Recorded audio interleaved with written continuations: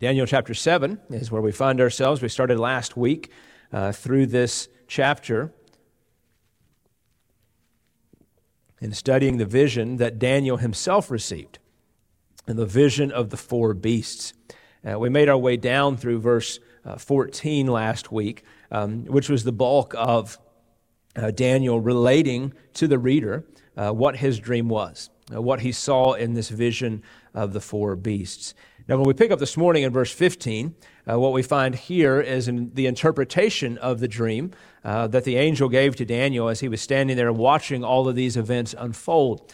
Daniel's heart was perplexed. It was distressed, it tells us there in verse 15, and he desired to know what these things meant. It's interesting, as we discussed last week, that this Daniel, who had interpreted dreams for so many others, here found himself at a place now where he was given a dream that for some reason caused him much great difficulty in the inner man. And we'll talk a little bit about that this morning, of why it was so difficult for Daniel to wrap his mind around this, and really why it grieved his spirit so deeply. But again, this text, as it points to us, and as we have said each and every week, and we'll continue to say all the way to the end, what we continue to find in each chapter of the book of Daniel is this beautiful picture and demonstration of the sovereignty of God in all things. If you found your way there to Daniel chapter 7, stand with me. We're going to start reading in verse 15, and again, just read down to the end of the chapter. And this is the word of the Lord. As for me, Daniel, my spirit was distressed within me, and the visions in my mind kept alarming me. I approached one of those who were standing by and began asking him the exact meaning of all this. So he told me and made it known to me the interpretation of these things. These great beasts, which are four in number, are four kings who will arise from the earth. But the saints of the highest one will receive the kingdom and possess the kingdom forever, for all ages to come. Then I desired to know the exact meaning of the fourth beast, which was different from all the others, exceedingly dreadful, with its teeth of iron and its claws of bronze, and which devoured, crushed, and trampled down the remainder with its feet. And the meaning of the 10 horns which were on its head, and the other horn which came up, and before which 3 of them fell, namely that horn which had eyes and a mouth, uttering great boasts, which was larger in appearance than its associates. I kept looking, and that horn was waging war with the saints and overpowering them, until the Ancient of Days came, and judgment was passed in favor of the saints of the highest one. And the time arrived when the saints took possession of the kingdom. Thus he said, the fourth beast will be a fourth kingdom on the earth, which will be different from all the other kingdoms, and will devour the whole earth and tread it down and crush it. And as for the 10 horns, out of this kingdom 10 kings will arise, and another will arise after them. And he will be different from the previous ones, and will subdue 3 kings. And he will speak out against the Most High and wear down the saints of the highest one. And he will intend to make alterations in time and law, and they will be given into his hand for a time, times, and half a time. But the court will sit for judgment, and his dominion will be taken away, annihilated, and destroyed forever. Then the sovereignty, the dominion, and the greatness of all the kingdoms under the whole heaven will be given to the people of the saints of the highest one. His kingdom will be an everlasting kingdom, and all dominions will serve and obey him. At this point, the revelation ended. And as for me, Daniel, my thoughts were greatly alarming me, and my face grew pale, but I kept the matter to myself. You can be seated this morning. You will find, as we study through this morning, a little bit of repetition from last week's sermon, obviously because we are just interpreting by the angel's words here the dream that Daniel had, and understanding the content of that dream. Even though we've already elaborated on that a little bit, we will continue to elaborate on that a little bit more this week, and I think will help cement in our minds and our hearts, again, the descriptions that Daniel is giving to us, and understanding exactly what each of these figures, the beasts, the horns, and all of those things signify, and how that is to be applied for us today. Notice there in verse 15, though, the first thing is that Daniel says he was distressed, and the visions in his mind kept alarming him. Daniel now is struggling to reconcile what's going on here. And we're going to find out in a later verse that part of that struggle came because even though he didn't fully understand the dream, he didn't fully understand who the beasts were, and especially that great and terrible fourth beast, the one thing that Daniel did recognize and see throughout the midst of this dream was that there was tribulation and trial that was coming to God's people. There was difficulty that he saw God's people suffering under. And so that brought him great distress. And brothers and sisters, it should be the same for us as well. Oftentimes we have a tendency to be isolated in our Christian life. We have a tendency to worry about ourselves and maybe even just to worry about the context of our own church body, and not deeply have these emotions when we see other Christians suffering in different places. Now, let me be clear when I say that. I'm not saying that we don't look when we hear a report from missionaries around the world who are experiencing persecution. It's not that we don't say, oh, well, how terrible that is. But are we deeply grieved by it? Are we moved to the point that it would be like it was happening to our own family members? And oftentimes, I think we're not as moved as we should be. But here Daniel is seeing Christians suffering, and he has no idea who they are. They're not people that he knows by name. They're not people that he even has recollection of. He just sees it happening, but he knows that they are the people of God. He knows they are children of God, and so his heart is deeply overwhelmed by the fact that he is seeing God's people suffer. And so this creates this hunger in him. He wants to understand the details of this dream so that he can bring hope to this situation. Daniel is not a man who believes or knows or thinks that suffering does not come to God's people, because he's a man who has experienced it. He's experienced suffering on behalf of God's purpose and plan. But he also understands that for people to make it through those moments, they need to have that encouragement from God. They need to know what God's plan and purpose is as much as God allows for them to walk through that situation. Now remember, we discussed this last week. We have the benefit of looking back to see the fulfillment of these events.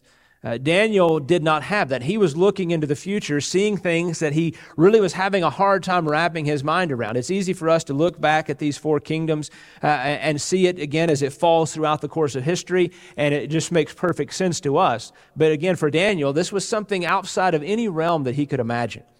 To imagine the greatness of some of these other kingdoms outside of Babylon, one of the greatest kingdoms that had existed at that point in time in recorded history. How could it be that there would be any greater or more powerful or more terrible than what Babylon had done? So Daniel did the only thing that he could do. Verse 16 tells us that he looked at those who were standing by, and he began asking him the interpretation of all this. Now, commentators have disagreed on exactly who is speaking to him here. Most believe that it's probably an angel. So he's speaking to this angel who's standing by watching all these events in this vision, and he just asked him the question, what's happening here? What's going on? I need to know what is happening. It's good for us to seek an explanation for the things that we don't understand. It would have been very easy for Daniel, perhaps in pride or arrogance, to think, well, I'll just figure this out for myself, right? I've interpreted dreams for Nebuchadnezzar. I've interpreted dreams for some of the greatest people in the kingdom. I'll just figure it out myself. I'll just do it all on my own.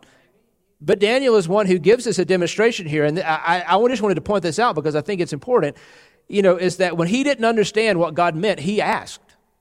He sought it out. He said, I need to know. I need to understand. And we need to learn a lesson from this, because oftentimes we find ourselves in a situation where somebody may ask us a question about a spiritual matter, ask us a question about theology or about God himself.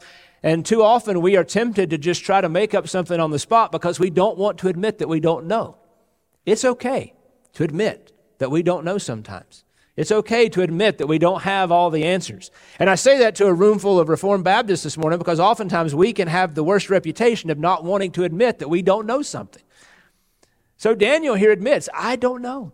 I don't know what this means. I'm totally confused by this. So he asks one of God's servants, he asks one of the angels, can you explain to me all of these things? And thankfully, this angel gives him the explanation. And so now we're going to see some repetition here because he's really just going back through Daniel's dream and he's expounding upon this so that Daniel now here has this very clear clarity on what these things mean. Verse 17, he says, the one who was standing by told him these great beasts, which are four in number, are four kings who will arise from the earth. Now you remember these four kingdoms are those kingdoms of Babylon, Persia, Greece, and Rome. And these are the same kingdoms that we saw in Nebuchadnezzar's vision of the great statue. Nebuchadnezzar had that great vision, the statue of gold, the statue of bronze, and silver, and of iron, and all those kingdoms represented, and increasing in their strength and power as they went down, with that last kingdom of Rome being the one who was the most powerful, the one who had this crushing strength and brute force. And we are seeing, again, these kingdoms from a different perspective here. In Nebuchadnezzar's dream, it was all about, from man's point of view, that these kingdoms were great and powerful and robust, and demonstrated here in this statue of this great figure. But now here in Daniel's dream, we see these four kingdoms represented as brute beasts, vicious and carnal and cruel.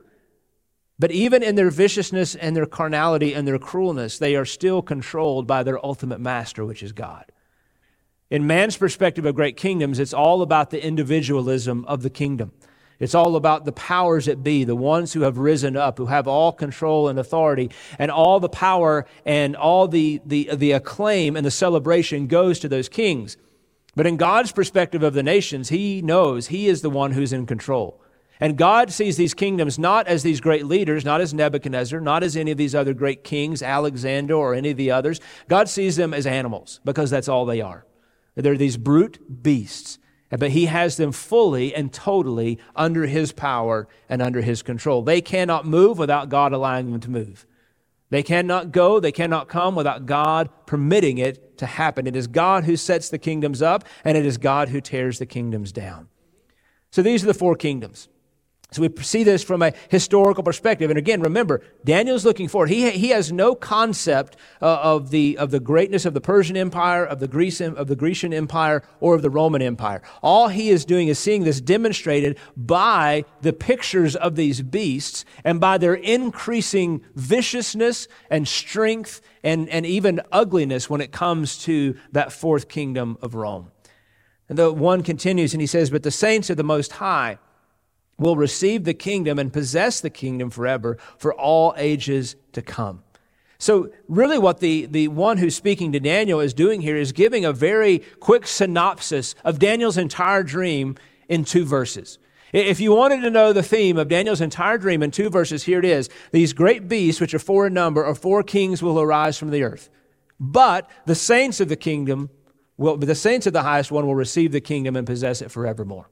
So here's this summary of it all. Here are these great beasts, these great kingdoms that will arise from the earth, and no matter what happens, no matter what goes on, in the end, the saints of the highest one are going to be the one who will possess and receive the kingdom for now and for the ages to come. Despite the power and the fury of these beasts, the saints will prevail. The saints in the end will be victorious and will receive the kingdom. Again, because remember, we have to think about this over and over and over again in studying the book of Daniel and understanding these things as we look at the course of human history. There are often times when we see prophetic things that have been spoken of in the Scriptures and they have been fulfilled. We see that in the coming of Christ, in the fulfillment of the Messianic prophecies, but we also see it here in Daniel's talking about these things that were fulfilled in the rise of Persia and Greece and Rome. But there are also applications that we see to us later in human history. That anytime we see great kingdoms on the earth, that it is not by their own power that they become so.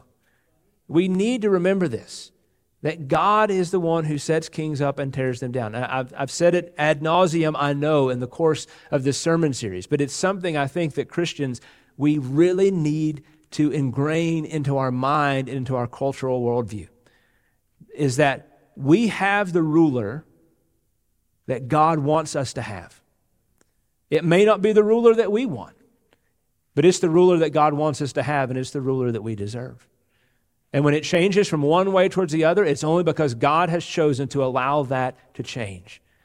So now it doesn't change what we're supposed to do. We should pray for our rulers. We should pray for our leaders. We should pray for godly leaders. We should pray that God would give us godly rulers and godly leaders.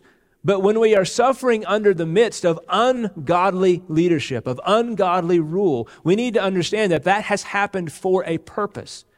And usually, most often, the purpose is that God is trying to teach us a lesson.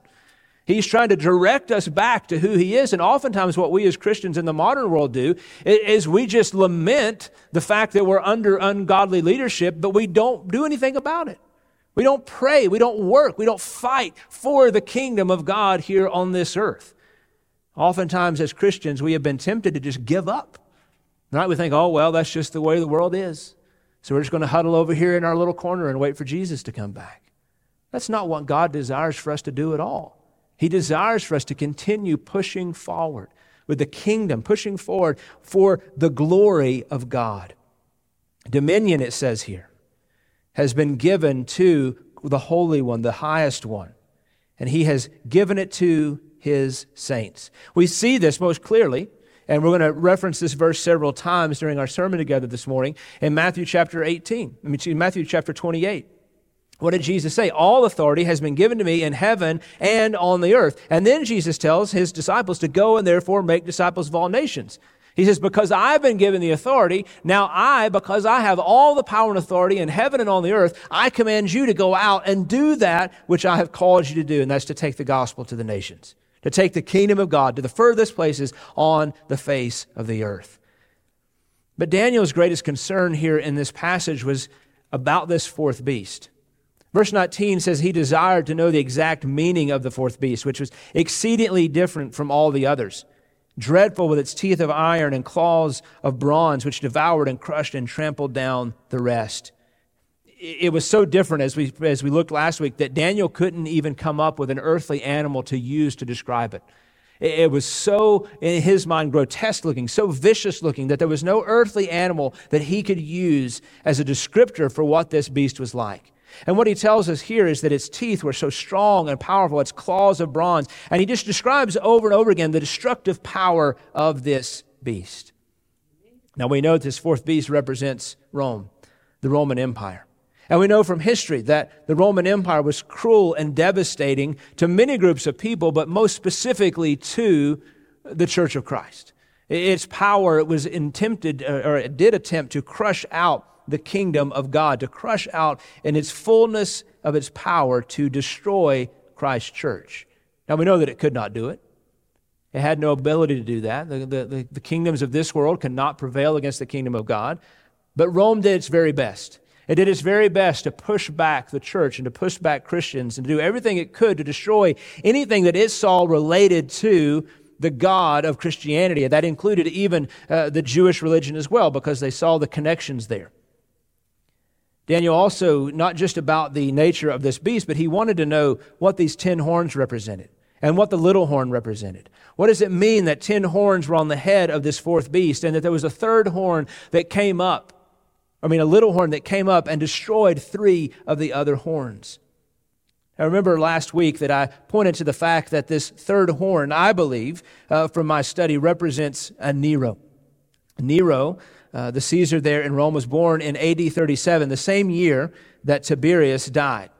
And we talk about the fact that Nero was not in line or succession to be a ruler there in the Roman Empire. And in fact, in order for Nero to rule, 3 of the other Caesars had to die in order for him to be there. Tiberius was smothered. Caligula was murdered by his own guardsmen. And then Claudius was poisoned, most people believe, by his wife, Agrippa, so that her son, which was Claudius' stepson, could then step in and become the ruler of the Roman Empire. So to me, I think it makes great sense here to see you have these 10 horns, which represents all of the 10 Caesars, there from Julius all the way to for 10 successions there of Caesars. And for order for Nero, this small one who kind of comes up out of nowhere because he's not in the line of succession, in order for him to come, 3 of those horns, 3 of those represented here, have to fall away. They have to be moved out of the way in order for him to take his position. It makes even more sense when it talks about the attitude and the actions of that little horn, because he says, I kept looking, and that horn was waging war with the saints and overpowering them. This is where Daniel's concern really comes visible, because he sees that this one horn, this little horn, was waging war, was trying to push down and to overwhelm the saints. Some translations talk about that he's wearing them down. And that's really what it means, because ultimately that's what Satan does when he fights against the kingdom of God. He cannot defeat God's kingdom. He cannot overpower God's people. He cannot defeat those who are children of the king. The only thing that he can attempt to do is to wear them down, is to fight and to fight and to fight, and to ultimately they are just tired and more tired and more tired. And this is ultimately what Nero was attempting to do against the kingdom of God in Rome. He began persecuting the saints in AD 64 when he took his rule, and he died of his suicide some 3.5 years later. And you're going to understand the importance of that. We see that 3.5 presented back to us in later verses. But Nero was on the throne for 3.5 years from his time of his being put on the throne until the time of his suicide. So 3.5 years that he waged war against the saints. But notice the good news that comes for this. Verse 22 tells us, it says, until the Ancient of Days came and judgment was passed in favor of the saints of the highest one. And the time arrived when the saints took possession of the kingdom. When the Ancient of Days passed his judgment in favor of the saints, we see this in the ascension of Christ. When Christ had died and he had resurrected, he ascended back into heaven. And in his ascension, he takes that seat of authority and power that was given to him by the Father over heaven and earth. Again, Matthew chapter 28, what did Jesus say? All authority given to me in heaven and on the earth. Now, the one to whom Daniel is speaking continues in this. He doesn't just stop there, but now he goes back and he elaborates a little bit more about this fourth beast. This fourth beast, again, Rome, the fourth kingdom on the earth, which will be different from all the other kingdoms, devour the whole earth and tread it down and crush it. This Roman Empire was different because of its power, because of its persecution, and specifically because of its role and its desire to crush the kingdoms of God, to crush the church and to crush the Jewish religion. We know that it did everything that it could, especially under Nero, to push back the teachings of Christianity, to crucify, to burn alive, to feed to the lions, anything that it could do to crush the Christian faith. And ultimately, this ended with the destruction of the temple in Jerusalem in AD 70. The Romans said, because the Romans saw the connection, and they didn't understand the differentiation between Christianity and Judaism, right? They saw the two of them connected because of the faith of those who had moved from Judaism into Christianity. So they saw these two things as united together. And ultimately, their desire was to push back this movement. And so by destroying Jerusalem, by destroying the temple in AD 70, it was kind of their stamp down to say, we're going to put an end to all of this. This was the vicious power and destruction that Daniel is seeing. He's watching this persecution of the saints. He's watching this vile empire come against the kingdom of God, and he's seeing this total destruction of the city of Jerusalem, of this representation of God, what had been God's kingdom there, where Jerusalem was, the city of God, where God's presence had dwelled there in the temple until Christ's resurrection, when that was removed from the city. And now he says again in verse 24, as for the 10 horns, 10 kings will arise, and another will arise after them, and be different from the previous ones, and will subdue 3 kings. Again, we have this reference back. Now, again, the line of the Roman empires. I'm going to read this list off to you. And this line of Roman emperors consists of most of New Testament history. And so you'll recognize some of these names. Others are not as well known, but you'll recognize some of them. You had Julius Caesar, and then Augustus Caesar, Tiberius, Claudius, Caligula, Nero, Galba, Otho, Vitellius, and Vespasian. There's those 10 kings out of this last fourth beast, the 10 horns represented by these 10 kings. Again, the little horn being Nero, who 3 emperors were assassinated in order for him to make his way to the throne. Verse 25 again describes the attitude of what Nero was doing against the kingdom. Look at verse 25. He says, he will speak out against the Most High. He will wear down the saints of the highest one. And he will tend to make alterations in time and law, and they will be given to his hand for a time, times, and half a time. So Nero was basically placing himself in the position of God. He was blaspheming against the name of the Most High because of his hatred to Christianity, his hatred of Christ, and his hatred of any of those who would not bow down their name to Caesar. They would not say Caesar is Lord. They refused to say that, even though it's just a word, right? We see this oftentimes presented in our culture. People tell us, oh, well, it's not that big of a deal. This is what was happening to the early church. Many of them were saying, oh, well, it's not a big deal. You don't have to mean it when you say Caesar is Lord. You can say it and not really mean it in your heart. But no, the church said, we cannot do that. There is only one Lord. There's only one king, and it is not Caesar. And we refuse even to allow those words to come out of our mouth. We will not verbally declare, whether we mean it or not, that Caesar is Lord, because he is not. And so Caesar hated the church. He hated the saints. He hated God. And so he intended, again, there to wear down the saints. He hoped by this persecution that he would wear them down, to crush the spirits of the saints through persecution. That as they watched and they saw 10, 15, 100 more saints being killed and persecuted, that over time the rest of them would eventually relent and say, you know what? We give up. You know what? We don't want to have to fight this any longer. We don't want to have to be pushed back anymore. We will relent. We will say that Caesar is Lord. We will submit ourselves to the rule and authority of Caesar, and we will turn away from all these things. But what Caesar didn't understand, what Nero didn't understand, is that the power of God is much stronger than the persecution of the world. The power of God is much stronger than the persecution of the enemy. The saints did not give up. They did not wear down. And it says that God would be, they would be given into his hand. They would be given into his hand for a time, a times, and half a time. So what this means, if you look at this out and you evaluate this out in years, it's 3.5 years. So a time is a year, times is 2 years, and half a time is obviously half a year. So 3.5 years. That it says that this little horn will be able to wear down the saints of the Most High. Now, again, what does this mean?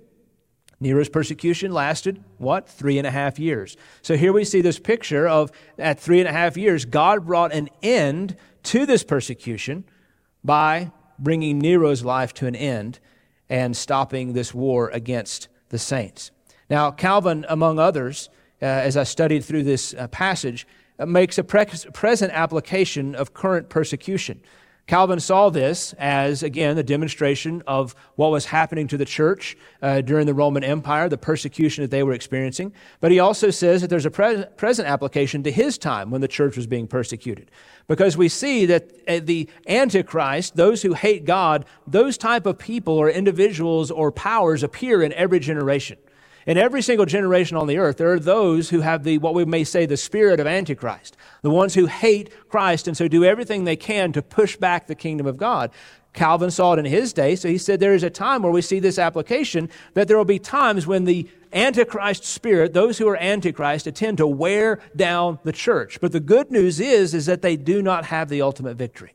The good news is that God will only allow it for a period and a time. And we can see even this in our own generation. But again, the ultimate purpose was not to talk about our generation or even Calvin's generation, but it was to point the Jews towards the arrival of the Messiah. Listen to what Calvin had to say. He says, "Thus this vision was presented to the prophet, that all the children of God might understand what severe trials awaited them before the advent of Christ." He's seeing this as this descriptor of what was going to happen in these days and times leading up to Christ's birth, but then also after Christ had ascended into heaven, when the Roman Empire would rise up against the church.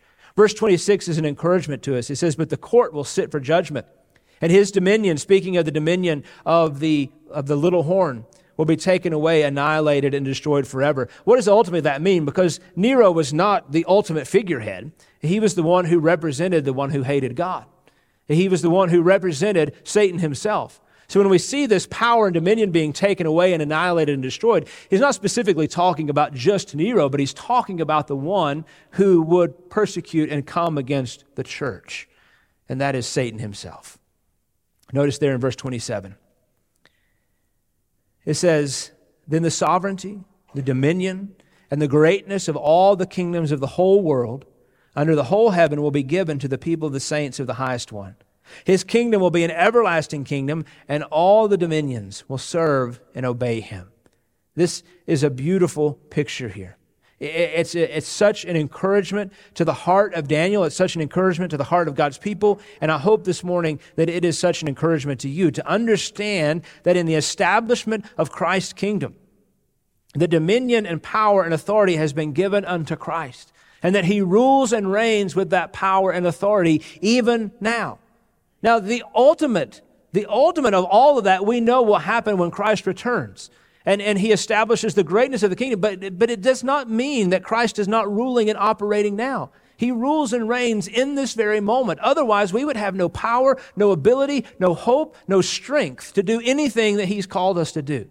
If Christ were not ruling and reigning in this moment, we might as well just give up and go home. But it's because he rules, because he reigns, that we have this hope and this promise. Now remember, Daniel's vision here was given to help the Jewish people have this correct understanding of the time when Christ would come, when the Messiah would arrive, and God's kingdom would come on the earth. We would see Christ coming in his power and in his authority. Now, the Jewish people had been waiting on a Messiah, but they didn't know when he was coming. They didn't know what it was going to look like. They didn't know how it would happen. Now, we understand that by the time Jesus came to earth, that the Jewish people had created their own idea of what this was going to look like. They saw this mighty king who would just march into Jerusalem on the back of a white horse, slay all of the Romans, and establish himself on the throne. That's why it was so difficult for most of them to conceptualize this king who came first as a meek and mild servant. He came not to be served, but to serve, and to give his life as a ransom for many. That was not the typical attitude or behavior of a mighty warrior king, but Jesus is unlike any other mighty warrior king. And so when he came and he submitted himself to God and he went to the cross and he died and he was resurrected from the dead, then in that ascension, the scripture tells us that he ascended into heaven and he took his place at the right hand of God the Father. And Jesus tells his disciples that all power, all authority had been given to him. Christ's kingdom was established not just in heaven, but Jesus says in heaven and on the earth. Now remember what Jesus said in Matthew chapter 16. He says, "Truly I say to you, there are some of those who are standing here who will not taste death until they see the Son of Man coming in his kingdom." Now oftentimes you'll hear people say that Christ's kingdom is in heaven, but it's not yet on the earth. It will not be on the earth. We'll not see that kingdom until that day when Jesus comes back for the second time.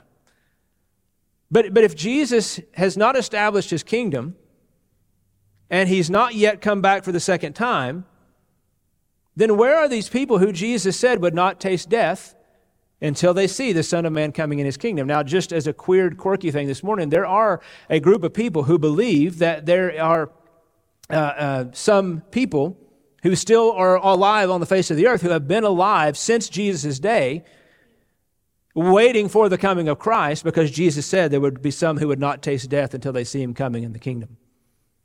Now, what sounds more logical, right?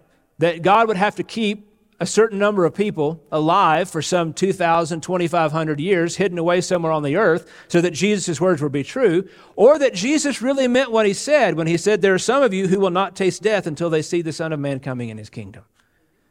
It seems logical to me that Jesus was just speaking factually, and that the coming of his kingdom was established there when Jesus ascended into heaven. He took his seat at the right hand of God the Father. He took all power, all authority, all control over heaven and on the earth. And it was ultimately demonstrated, again, even in a more visible way, in the destruction of the temple in AD 70, when Jesus Christ did come, not in a physical way, but he came in judgment on the city of Jerusalem, destroying every empire that was there, destroying this Jewish religious system and saying, "I told you, we're done with this. This is over.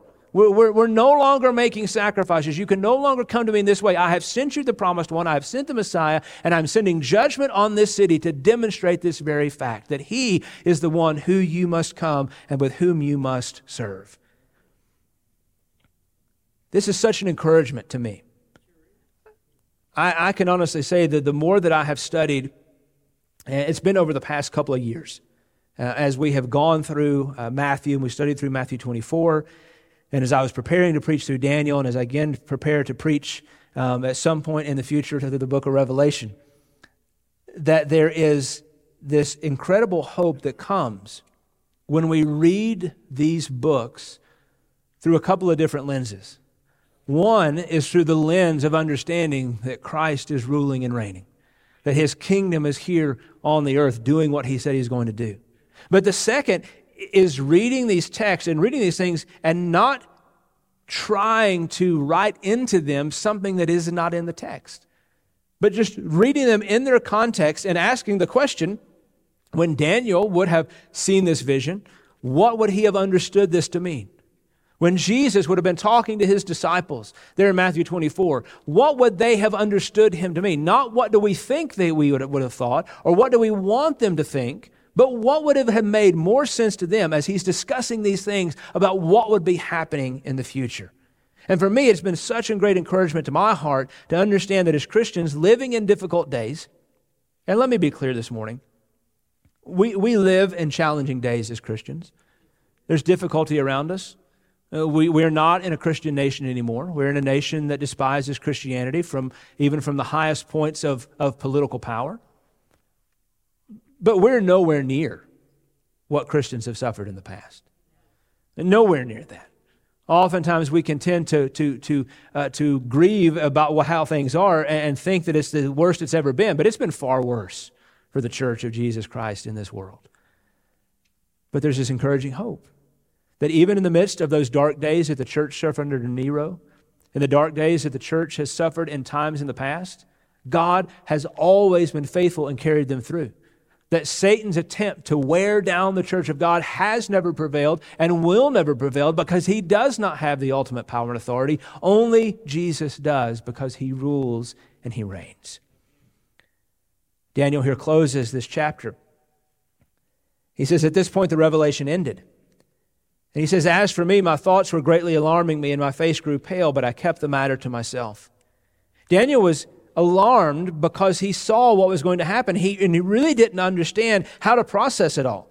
Now, that last phrase there, I kept the matter to myself, does not mean that he kept it secret. But what it's talking about here is that he hid it away in his heart, an ultimate desire that he would be able then to relay it to the church. We kind of translates, it's an unusual translation, but the original language speaks to the idea of like, I'm keeping this matter in my heart so that I don't forget it, so that I can make sure that I can tell others about it. This is what Daniel intended to do. He intended to write this down because he understood this was not just a message for himself, but this was a message for the entire nation of Israel, to encourage them to see that God was going to be faithful to his word. He was going to send the Messiah. But in the midst of that, when the Messiah did come, there was going to be this great period of tribulation that they were going to have to face. There's going to be this great season of difficulty that they were going to have to walk through. But in the midst of that difficulty, don't give up. Don't get discouraged. Don't think that God's abandoned you, because ultimately he is the one who's going to conquer. He is the one who is going to rule. I want to read a quote here from Matthew Henry that I think speaks very clearly to this. This is from his commentary on these last verses here of Daniel chapter 7. And he says, it likewise promises that the gospel kingdom shall be set up, a kingdom of light, holiness, and love, a kingdom of grace, the privileges and comforts of which now under the heavens shall be the earnest and first fruits of the kingdom and glory in the heavens. When the empire, speaking of the Roman Empire, he says, became Christian and princes used their power for the defense and advancements of Christianity, then the saints possessed the kingdom. The saints rule by the Spirit's ruling in them. And this is the victory overcoming the world, even their faith, and by making the kingdoms of this world to become Christ's kingdoms. This is us. This is what he has called us to do. If you remember when we quoted from Matthew Henry back when we were looking at Matthew chapter 28, Matthew Henry speaks of that there, that it is our purpose, that Christ is ruling and reigning, and it is our purpose through the proclamation of the gospel to take Christ's kingdom into the world and to make the world Christ's kingdom through his power, through his authority, and through his command. As we close this morning, I want to remind you of just couple of short things that I think encapsulate the entirety of this chapter. Number one, we need to recognize that there's evil in the world. Right? If God is ruling and reigning, we need to understand that there's evil in this world and that Satan is always going to be fighting against the church. We should not be surprised when we see it happen, and we should not be taken off guard when we see it occur. Number two, we need to understand that Christ's kingdom is sometimes a kingdom of suffering for us. That God sometimes allows us to walk through difficulty for his good, for our good and for his glory. So we can't be thrown off balance by that either.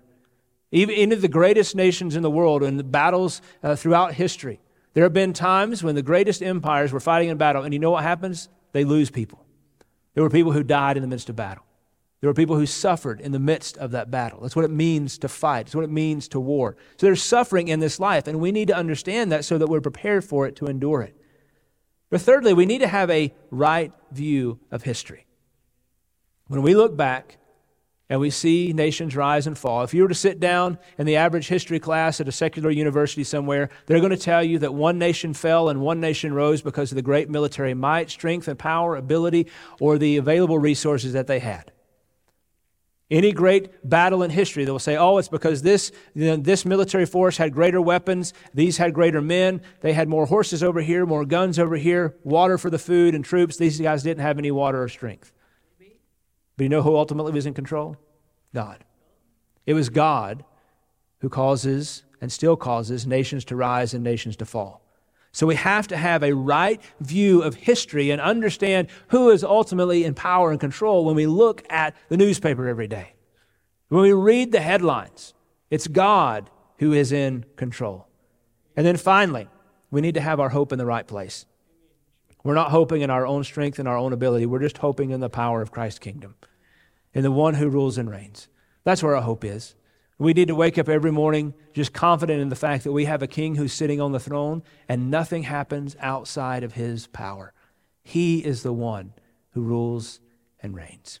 Let's close this morning. Father, we thank you for this time. We thank you for your word. Lord, we thank you for this book. And Lord, I thank you in my own heart for the encouragement that this study has given to me. And Lord, although there are times, especially in books as Daniel, where the language of the prophetic that Daniel was seeing or was speaking, things that yet had not come to pass in his day, and he's seeing these things through images and types and shadows and visions. Oftentimes, Father, that we can get overwhelmed by the complexity of it, by the curiosity of it, and we are attempting, Lord, to do our very best to interpret these things.